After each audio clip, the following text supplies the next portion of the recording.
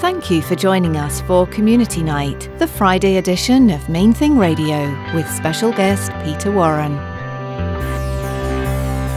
His love is the main thing.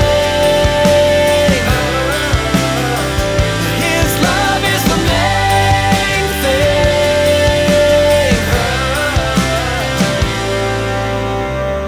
thing. God is not going to force someone to love you. I could have prayed for Monica. God, make her love me. You know? Maybe if you're a single guy and you've been praying, Lord, I really like such and such a person. She ticks all the boxes. Lord, make her fall in love with me.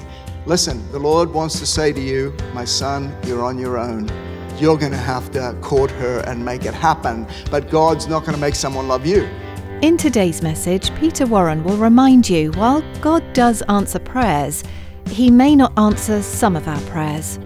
In some cases, we can disguise the things we want into our prayers. We may ask for a lot of money, an attractive spouse, or the perfect life, but none of those things are promised to us. Now, let's join Peter Warren for Community Night on Main Thing Radio as he continues his message, Creating with God. His love is the main thing.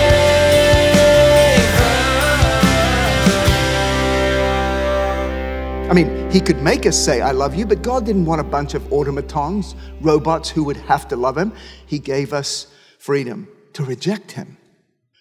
For love to be possible, for love to be real, it must be possible to choose against it. It's the very nature of love relationships.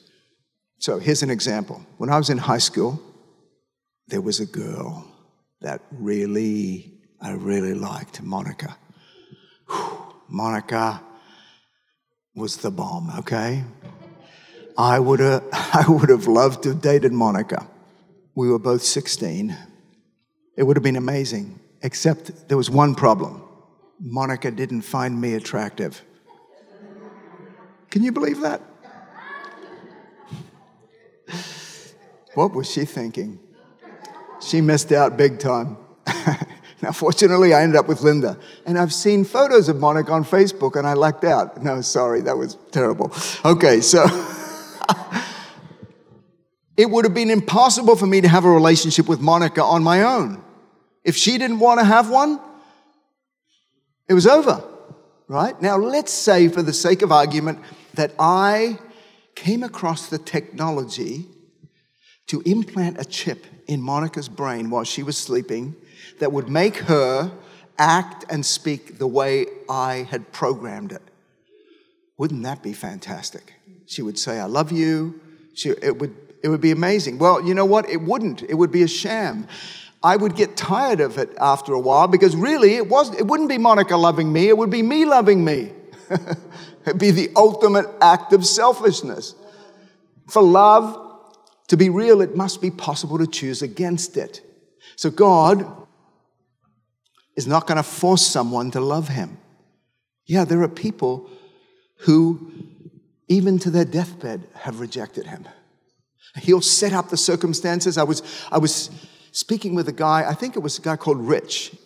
And Rich said, I think it was him, that something happened where his father came up to Miami from South America and his uncle called and he said, well, my dad is here. And they went to his house and they led him to Christ. And then he died soon after that. Wow, God orchestrated that because he's in heaven now. But ultimately, he could resist, right? So you can pray and pray. How many have some unsaved loved ones? Pray for them too. But if you have unsaved loved ones, pray for them. Keep praying. But God's not going to make them turn to him. He's going to persuade them, orchestrate the circumstances around them, but they have to come back to him and humble themselves. So that's one of the parameters of prayer.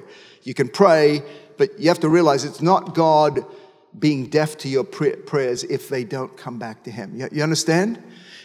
Another parameter. God is not going to force someone to love you. I could have prayed for Monica. God, make her love me. You know? Maybe if you're a single guy and you've been praying, Lord, I really like such and such a person. She ticks all the boxes. Lord, make her fall in love with me. Listen, the Lord wants to say to you, my son, you're on your own. You're going to have to court her and make it happen. But God's not going to make someone love you. Okay, so don't pray that. 3, you've got to make sure it's God's will. Whatever you're praying for needs to be God's will. Well, how do you know his will? Ask him. He's the living God. He speaks. You might have to keep pressing in, but God will show you what his will is. Don't try and go against his will. Here, even great men and women of God, the Apostle Paul kept asking the Lord for the same thing. And finally, God said, stop asking me for that. It's not my will. My grace is sufficient. I'm not going to take away the thorn in the flesh. Yeah. So sometimes God might say, look, don't pray for that. 1 John 5:14. Now this is the confidence we have in him, that if we ask anything according to his will, he hears us.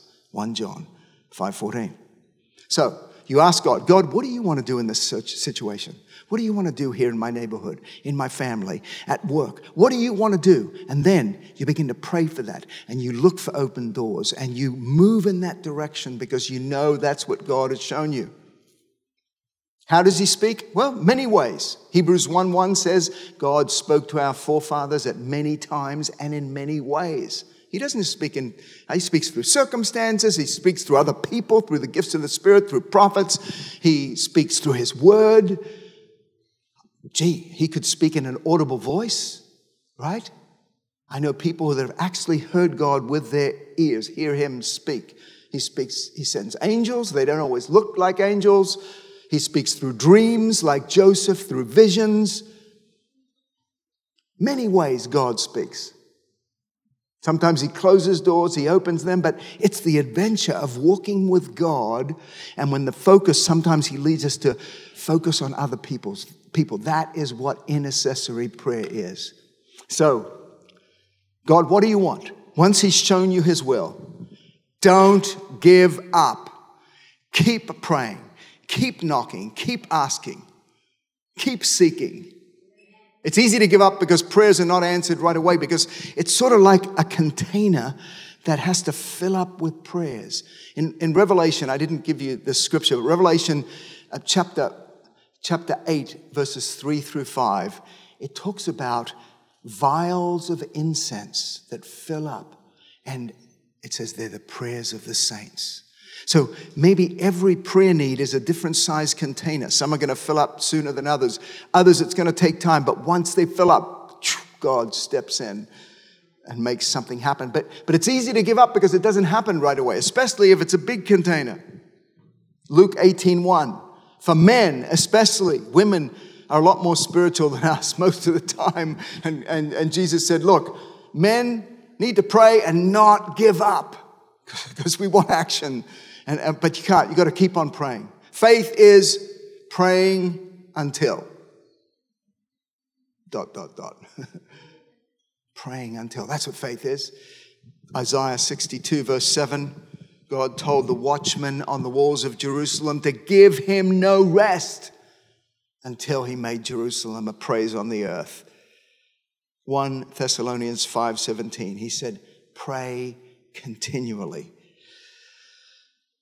But it could take time. George Mueller prayed for his friend to be saved. His friend resisted the gospel. He said, I've been praying for him for 63 years and 8 months, and I know he's going to be saved because I'm praying for him. But he never saw it. George Mueller died, but his friend actually came forward at an altar call at George Mueller's funeral. He maybe witnessed it from heaven, but God answered his prayer. This man who had resisted God for over 6 decades finally came to the Lord. How important is prayer? Jesus is doing it, right? How many hours a day? 24/7. So when you woke up this morning, Jesus had been praying for you all night. Wow. How incredible. how important is intercession, that he's doing it continually. So, could he do it without us? Absolutely. He could do it without us, but he wants to do it with us. He wants to co-create with you and me to bring about his will on earth, his preferred will. Dean Sherman, the great man of God, wrote a number of books. One of them is called Spiritual Warfare. And Dean says this: God is not limited, unable to do anything without man's prayers. God can do whatever he wants. He's sovereign. His love is the main thing. His love is the main thing.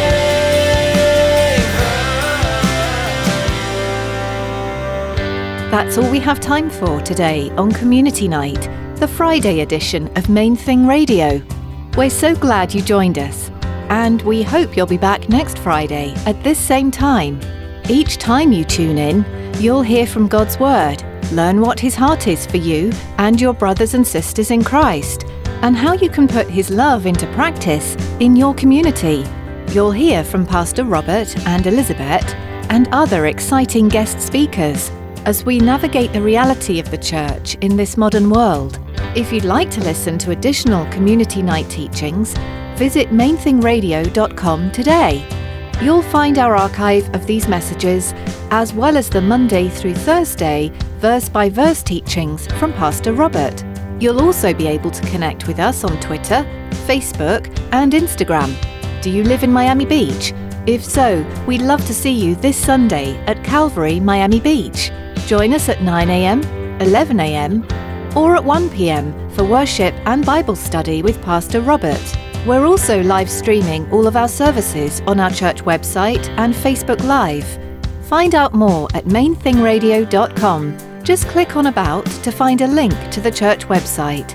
That's all for today. Thanks for joining us for the Friday edition of Main Thing Radio.